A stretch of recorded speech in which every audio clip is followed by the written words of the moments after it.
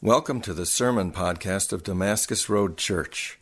For more information about Damascus Road Church, go to damascusroadonline.com. Well, this morning we're going to continue in our series called Covenant and Kingdom. In this Covenant and Kingdom series, we've been talking about the covenant side of our relationship with God, how God has come, He's made Himself known to us, He's revealed Himself to us, and that He's made a promise to us that He would create a nation of His people on this earth that would be both priests and that would be a priest to the nations, and that would bring kind of His kingdom into fruition. And this kingdom piece is this place where peace would come, where hope would come, where conflict would cease, where the dead would come to life again. And so we have this place where throughout the Bible we see this theme of both covenant, where God is in deep relationship with us, but then we also have this part of kingdom, where God is moving through this world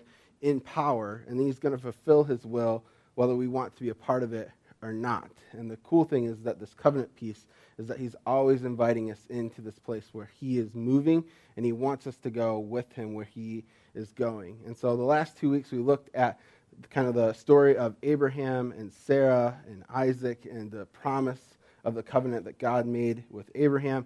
And then last week we looked at the story of Joseph and how God used Joseph to advance God's kingdom with power through his both humility and also just faithfulness and integrity, how his character was built with integrity and humility and all things that he did, that God used him where he was to fulfill the plan that God had for him through this dream that he would help the nation of Egypt survive the famine. And so that's kind of the kingdom piece. And today we're going to look at this place where covenant and kingdom come together in one place. And so we're in this season of Advent. We're in the season where we are anticipating kind of this covenant and kingdom of Jesus. So Jesus comes and He invites us into relationship, and that's the covenant. He invites us through the new covenant of the cross, through His death and through the blood of His sacrificed body and the way His body is broken on the cross. And so we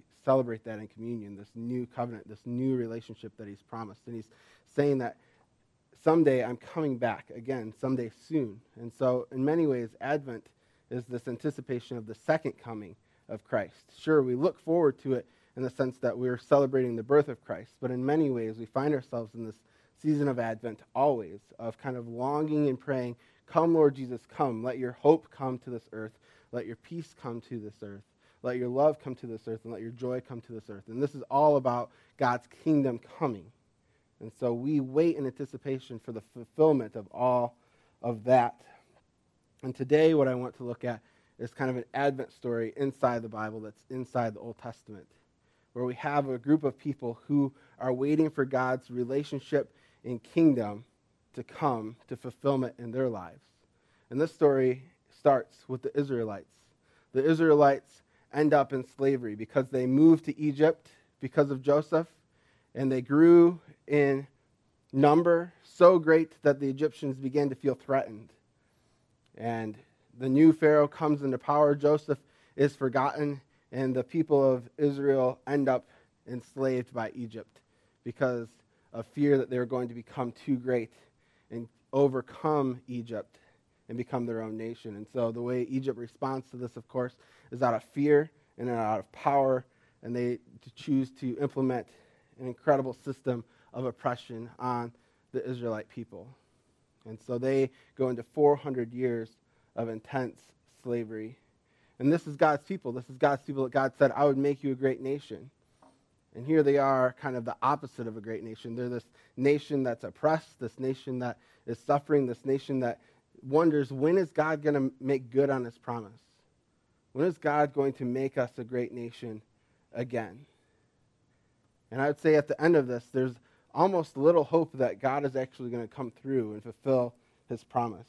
Things are starting to look pretty bleak. And so here this nation of Israel is in a season of Advent. They're in the season of anticipation, and they're in the season of waiting. And so this morning we're going to look at this Advent story, the story of Moses, the story of Israel, the story of Egypt, and the story of God moving through all of that. And so, of course, the story begins with a guy named Moses.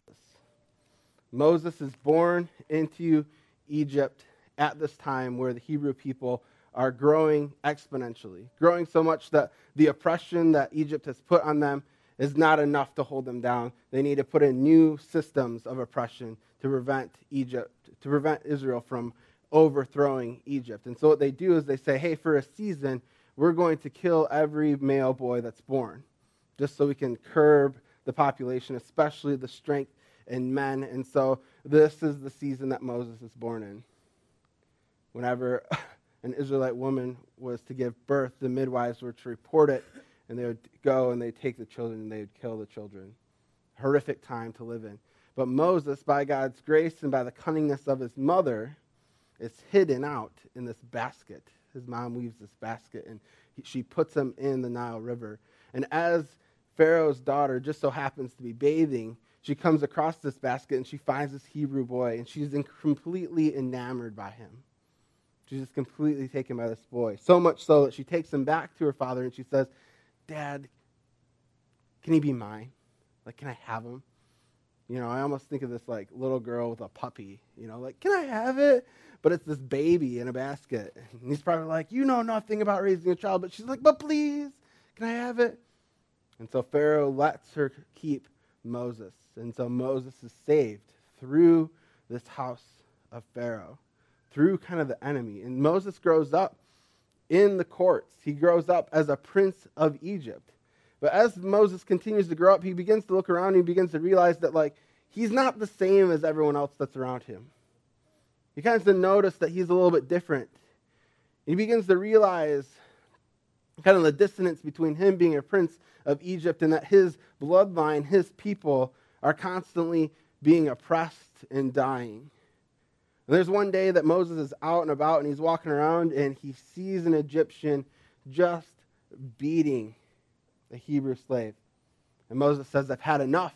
And he turns on the Egyptian soldier and he kills him. And Moses, he's probably thinking that the Hebrew is going to thank him in some way. But instead, the Hebrew condemns him. And he says, who are you to judge between us? Are you going to kill me too?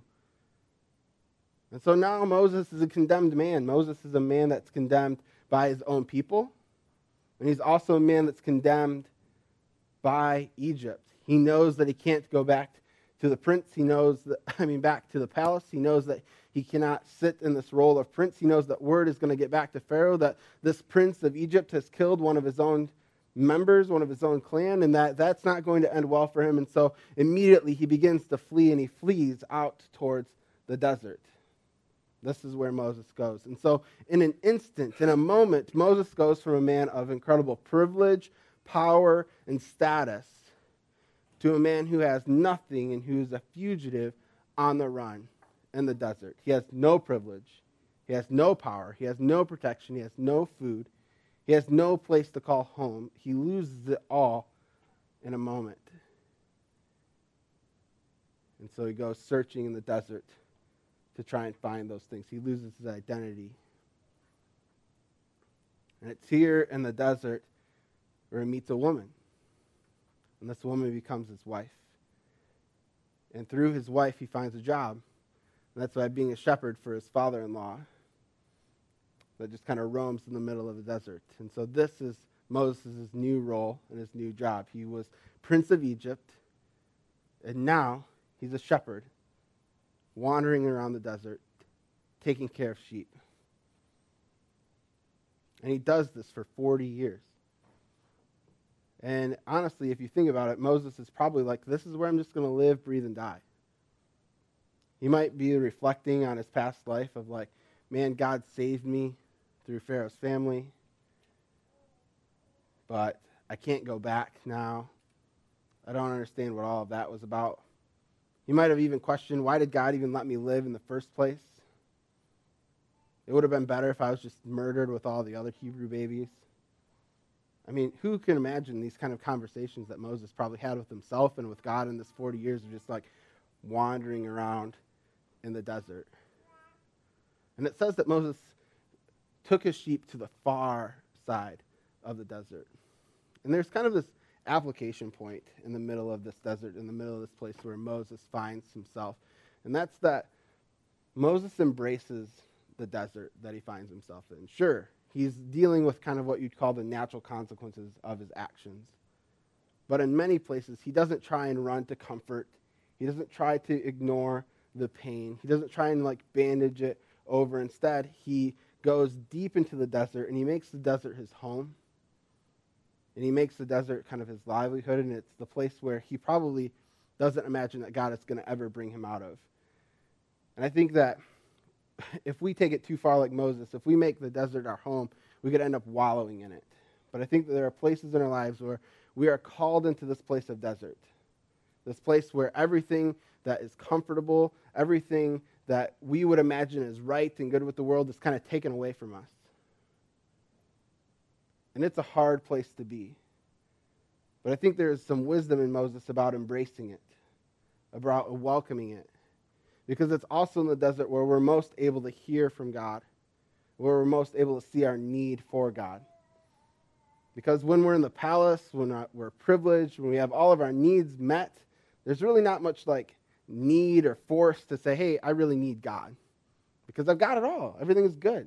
But man, when everything's taken away, there's kind of this I need to depend on something else, and I don't know what that is. And that place forces us to seek out God in ways that we might never elsewise seek him. I mean, anyone know what I'm talking about here? Anyone been in the desert? There's just something about the desert that makes us cry out, come, Lord Jesus, come. Which is this kind of Advent prayer that says, I need you to bring peace where there isn't peace. I need you to bring hope where there isn't hope. I need you to bring joy where there isn't joy. I need you to bring love where there's been rejection and isolation. And so Moses is in this place of the desert, and this is where God meets him. It says he's in the far side of the desert. So he's in it deep. He's in the deep part of the desert, and this is where God breaks in. So one day, 40 years after his escape, I mean, that's a long time. I'm not even close to 40. I've still got 12 years to 40. And so I can't even wrap my mind around what that is, to be to do something that monotonous, also, my word, for 40 years. But here Moses is, and so God meets him in the desert through this bush that's burning. Now, if you're Moses, you're in the desert, it's hot, you look up, you see this bush that's burning, you're thinking, what is going on? Am I hallucinating? Am I seeing this right? Because the heat can get to you. But he's no, I think it's burning. And so he walks over to the bush, and from this place of this bush that's burning but not being burnt up, it's just burning but not being consumed by this fire. He's you don't see that every day. I'm going to go check this out. So he shows up, and as he shows up, God speaks to him. And he says, Moses, Moses. So not only does this bush burn, but it also begins to speak. Moses says, here am I. And God says to him, do not come near, take off your sandals, for this place that you're standing is holy ground. And he says, I am the God of your father, the God of Abraham, the God of Isaac, and the God of Jacob. If you see, this is covenant language. God is saying, I am your father. I'm your father's father. Which implies that I am also your father. I'm your dad. And I'm here to take care of you as I have taken care of your previous fathers. He's saying, I know things are rough. I know things are not how you imagined it. But I see you and I hear you and I'm near and I'm your dad. And I've got some plans for you. And from this place, Moses hides his face, for he was afraid to look at God. And I think that this is an identity question for Moses. Moses is confronted by his father. And I feel like in his way that he looks away, there's kind of this shame of but Dad, I didn't measure up. I didn't meet your expectations. You saved me out of the hands of Pharaoh. You've put me in this high place of status. And now I'm here, I'm shepherding. And God's like, it's all right. It's all right. I love you. I'm your father. Your identity needs to be found in me.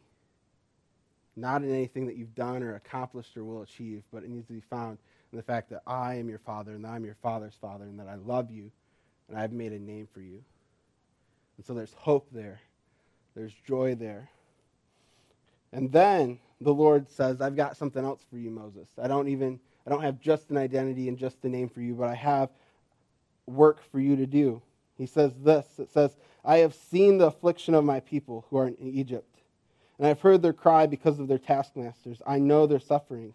And I've come down to deliver them out of the hand of the Egyptians and to bring them out of that land to a good and broad land that's flowing with milk and honey, to a place of the Canaanites, Hittites, Amorites, Perizzites, Hivitites, and the Jebusites.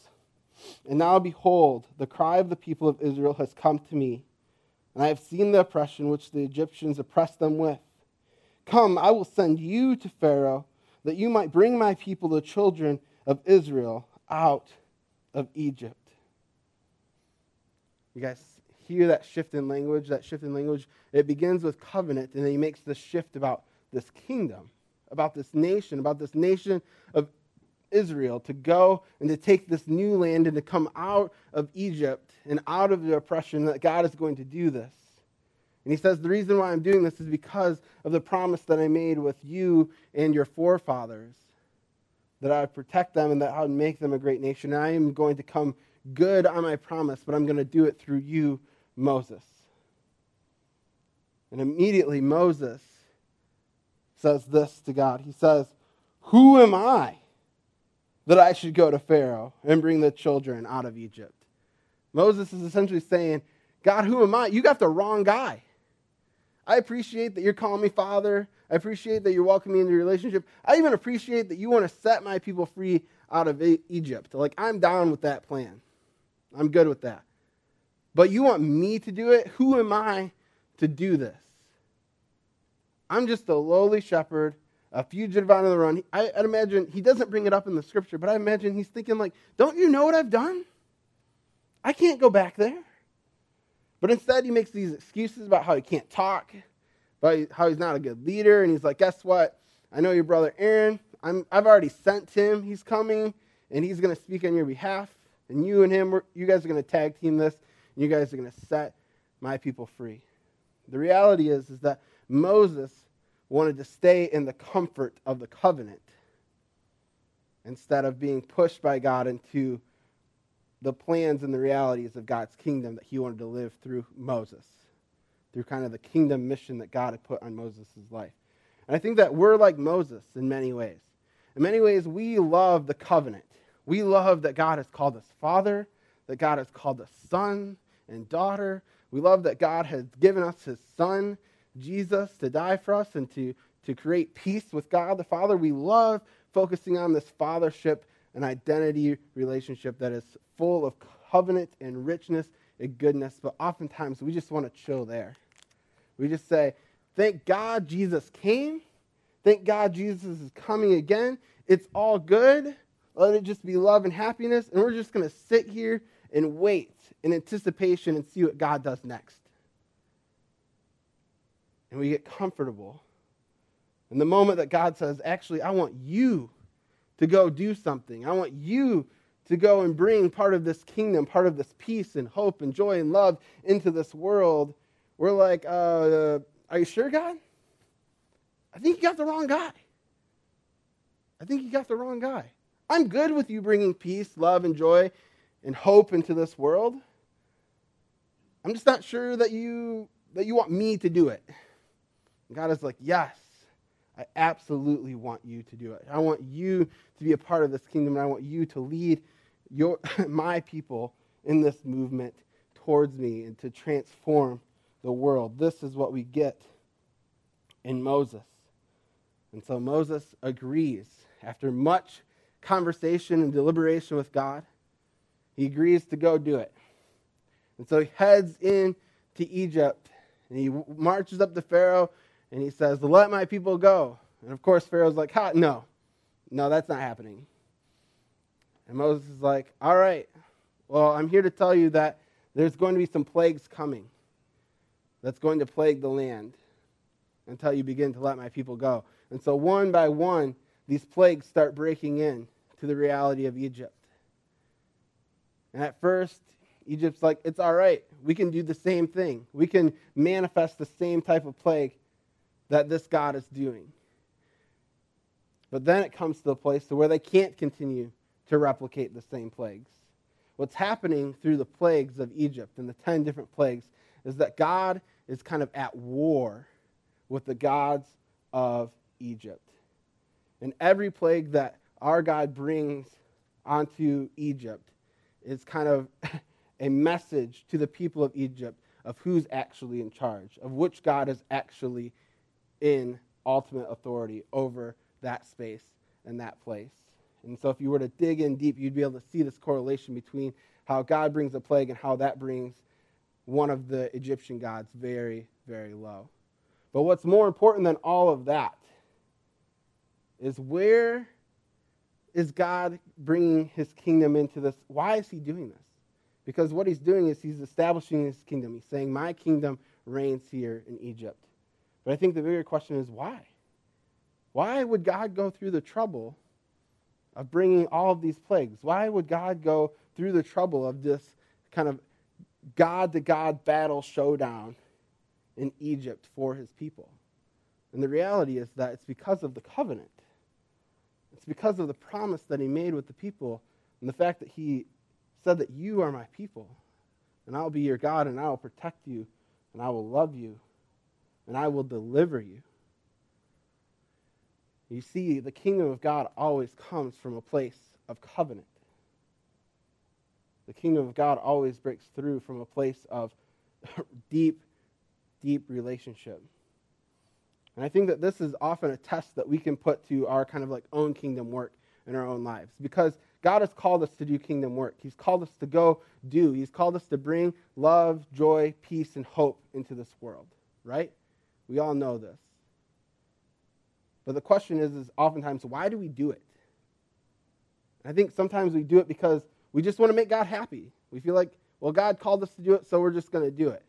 And we're going to try and do this out of obedience. And that if we do this enough and if we do this right, then maybe that'll make God happy. And if God's happy with us, then maybe he'll bless us. And maybe I won't ever have to experience the desert and things will be nice and comfy and cozy.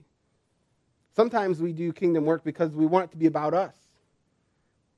I mean, how would this look if God came to Moses and was like, hey, man, I want you to go set your people free. And he's like, yes, today is the day. I've been waiting 40 years since I've killed the Egyptian. Let's go do it. And he's like strapping on his swords and he's like ready to go. He's like, let's lay waste to the Egyptians. I mean, you could see that from Moses, right? I mean, that could be a possible response. And sometimes that's us. Sometimes we make the kingdom work that God has called us to do about us and about our agenda and our motivations. But we have this incredible test, and that is the covenant. This covenant that God has made with the earth and made with his people. And we get to ask ourselves, why am I doing the work that I'm doing? Is it because of this insecurity and trying to make God happy? Is it because it's about me and it might make me great? Or is it about relationship and the hope that God has for his people and the love that God has for his people? And I think that that can be kind of our heart check. And I think that's the check that Moses runs into while God is executing his kingdom onto the people.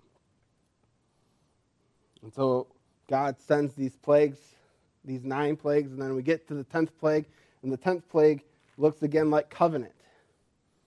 He tells the people of Israel, sacrifice a lamb that is 1 year old, take the blood, put it on your door frame, and the angel of death is going to come and visit Egypt, but if you've got the blood of the lamb on your doorpost, I'm going to pass over. And this is where we get the story of Passover. And God passes over those houses, and he saves those children while the children of Egypt dies.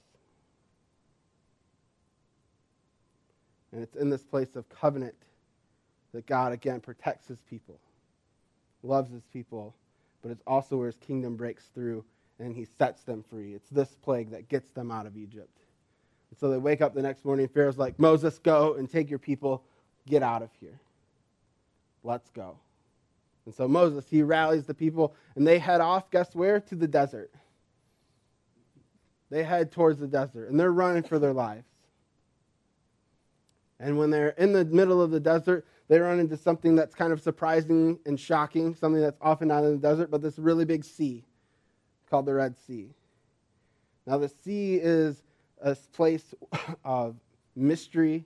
It's a place of terror. It's a place where oftentimes even the greatest gods of earth could not tame the sea.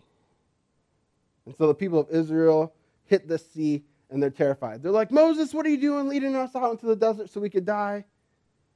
And while they're waiting at the sea, trying to figure out what to do, who's coming behind them? The armies of Egypt. Egypt's like, we made a terrible mistake. We should have never let those people go. We're going to go get them and bring them back. And so here, Israel is between the sea and the army of Egypt, and they're terrified. And they're yelling at Moses, blaming him for everything, that they're in the desert, that they're going to die, that there's no hope. And what does Moses do? What does Moses do in this space? He seeks God, and he goes to the people with confidence. And this is what Moses says to the people. Moses is completely transformed at this moment. He says this, he says, "Fear not, and stand firm, and see that the salvation of the Lord, which he will work for you today. For the Egyptians whom you see today, you shall never see again. The Lord will fight for you. You only have to be silent." A lot different kind of version of Moses than we got at the burning bush, right? The burning bush, God says, hey, I've got work for you to do. And he's like, no, not the right guy. Can't talk. Here, in the middle of crisis, Moses turns to his people and he's like, shut up and watch God work.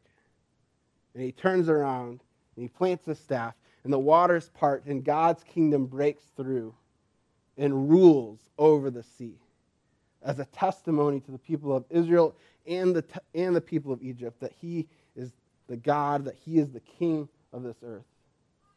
So the people of Israel march through, and as soon as the last Israelite is through and the armies of Egypt are in the middle of the sea, God closes it, and the armies of Egypt are swallowed by the sea. Now the question is, where does Moses get this confidence from? How does Moses transform from this kind of wishy-washy of a man to this man that's able to command the sea and command the people of Israel? Well, it comes from this place of covenant. It comes from this place of strong identity that he is God's son, that he is the son of God, that he is loved by God, and that God is wanting to bring his kingdom through him for his people. And through the 10 plagues, I feel like you just see Moses maturing and growing into this so that when the crisis comes, he's able to stand with assurance, not of what he can do and what power he possesses, but what God can do through him. And it's amazing, the transformation, when you stand from a place of confidence, of covenant, trusting that the kingdom is going to work through you, that God has work to do through you for his people. And so as they come through the other side, they end up at this place that's a mountain. Now this mountain just so happens to be the same mountain that Moses was at when the burning bush came. So we're right back where we started. And at this mountain, God gives his people the law.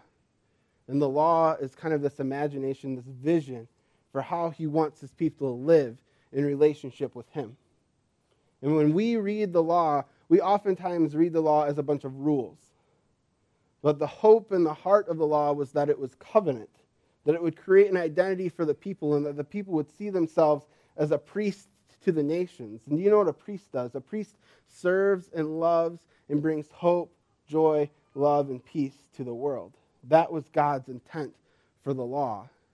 For all these rules that he established, it was so that they would be a people that would bring God's kingdom into the rest of the world. That was God's hope, and that was God's intent. The problem is that they never saw God as their father. They kind of missed that.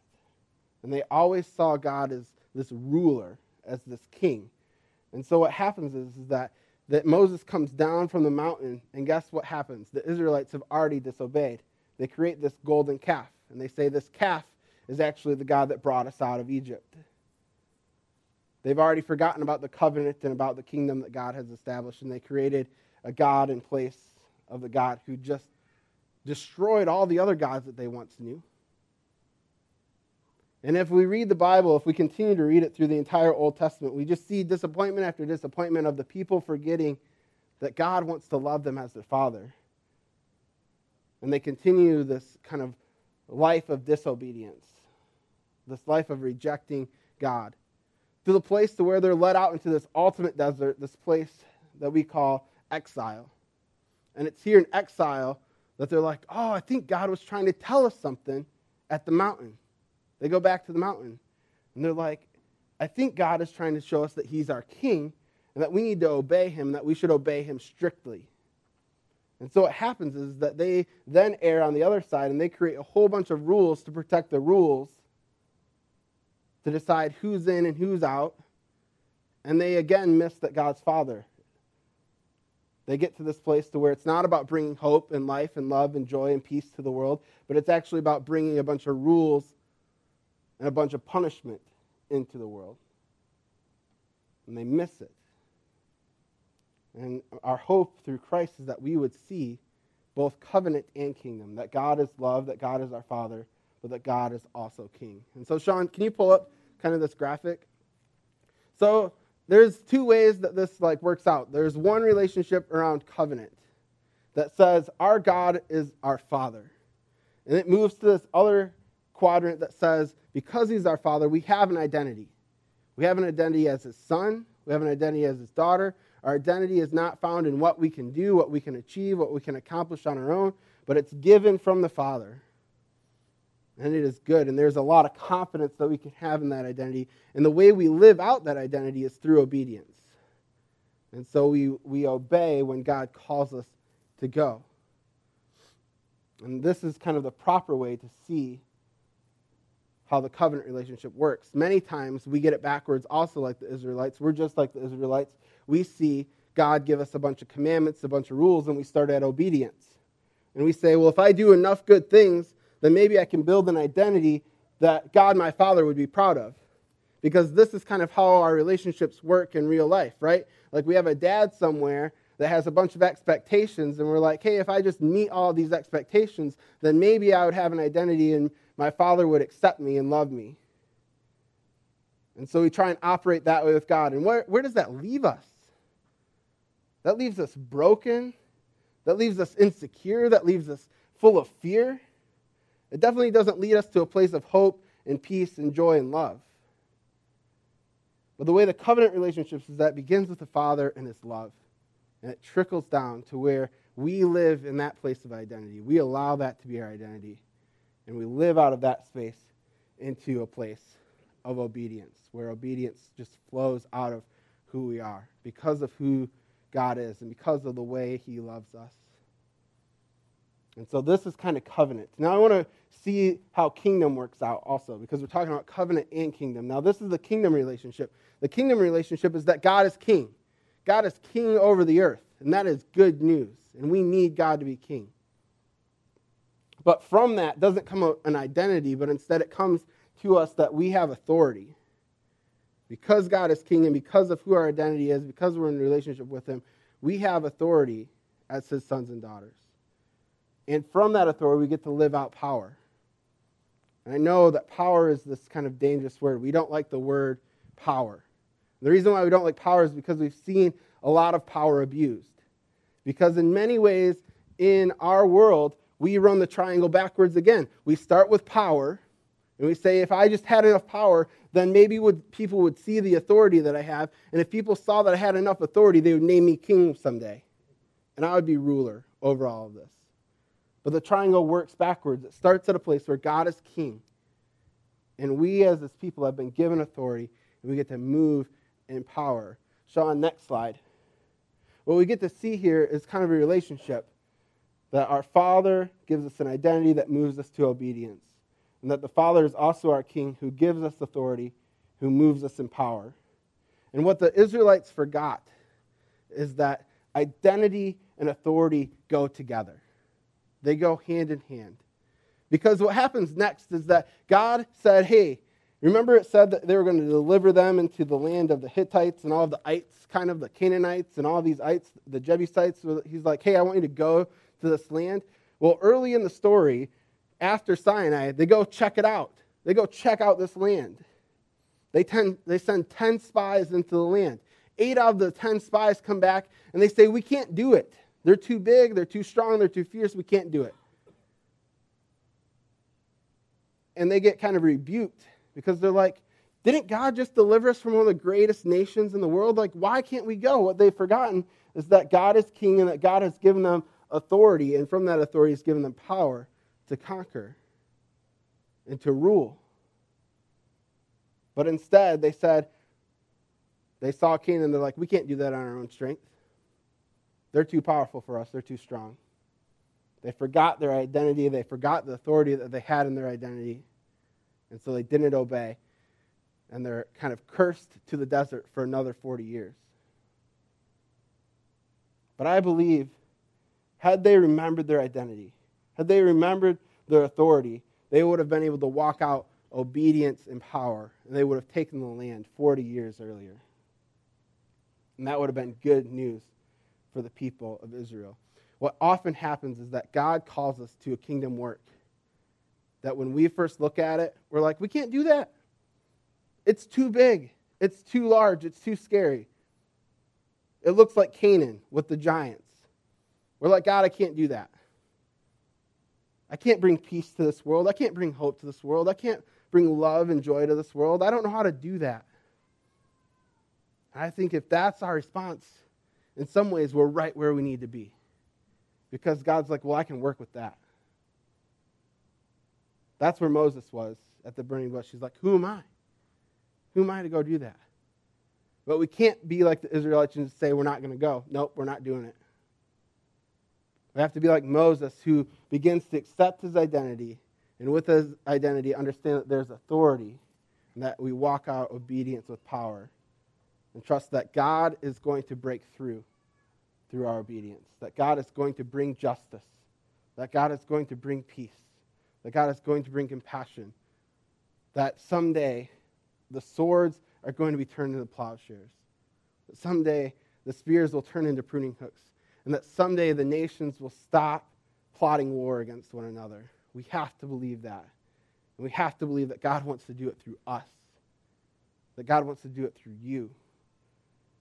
And so I don't know what God's put on your heart. I don't know what God has put onto your life. I don't know what it is, this kingdom place that God is calling you to.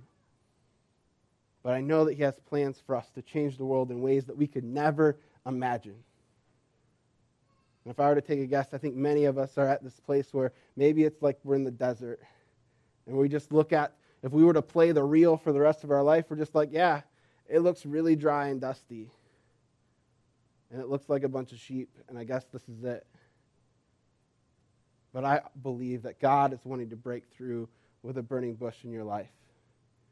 And that he's got something different for us, something new for us, and that's going to change the world. And that's our prayer this morning, is that we would be able to go as we sit in anticipation, as we wait for Advent, that it wouldn't just be a season of preparation, of waiting, but it would also be a season of actively going. That instead of reflecting on hope and joy and peace and, oh God, how great would that be if that actually came true, that we would say, God, how could you use me to be love? How could you use me to be hope? How could you use me to be peace and joy to this world? How could I be the Christmas gift to the world as you are? And I think that's our prayer this morning as we think about this relationship between covenant and kingdom. You've been given an identity, and we've been given a responsibility. And I think the work that we have to do is to spend some time understanding our identity first, understanding who God has called us to be, and then seeking out, asking God, where do you want us to go? And God, show me and let me have faith on how to get there. And the beautiful thing is that God walks Moses through it. God shows Moses some miracles. He shows them that he's faithful before Pharaoh. And so trust that God would be gracious also with you as you step into the unknown that he's called you to. All right? Let us pray. Dear God, I thank you for this day. I thank you for this time that we have together to study your word and to look at this Advent story of Moses, the way that your people waited for your kingdom to come. And God, we thank you for your servant Moses, that he embraced his identity that you gave him, and that he walked that identity out with authority and power and obedience to you. And God, we thank you that your kingdom broke through for the people of Egypt and that you set them free and that you conquered. And God, we thank you that you again gave them an identity on the mountain, an identity to be a people of priests, to go and serve and love the world and to make your name great and known around this world. And God, we thank you that you have come also through your Son and that you have given us that same identity and that same task to be priests to this world. And God, I pray that we would know our identity and that we would be confident in how it's found in you. And God, that we wouldn't just sit back and be comfortable resting in the covenant, resting in anticipation, but God, that we would be active participants in your kingdom and that you'd call us to move. And God, that you'd give us imaginations of what peace would look like, of what love would look like, what joy and hope would look like in any context that we live in, God. God, may you perform a miracle in our lives and may your kingdom break through us. God, we pray, come, Lord Jesus, come. In your name we pray. Amen. We're going to take some time to respond to God and his goodness in worship. We're going to spend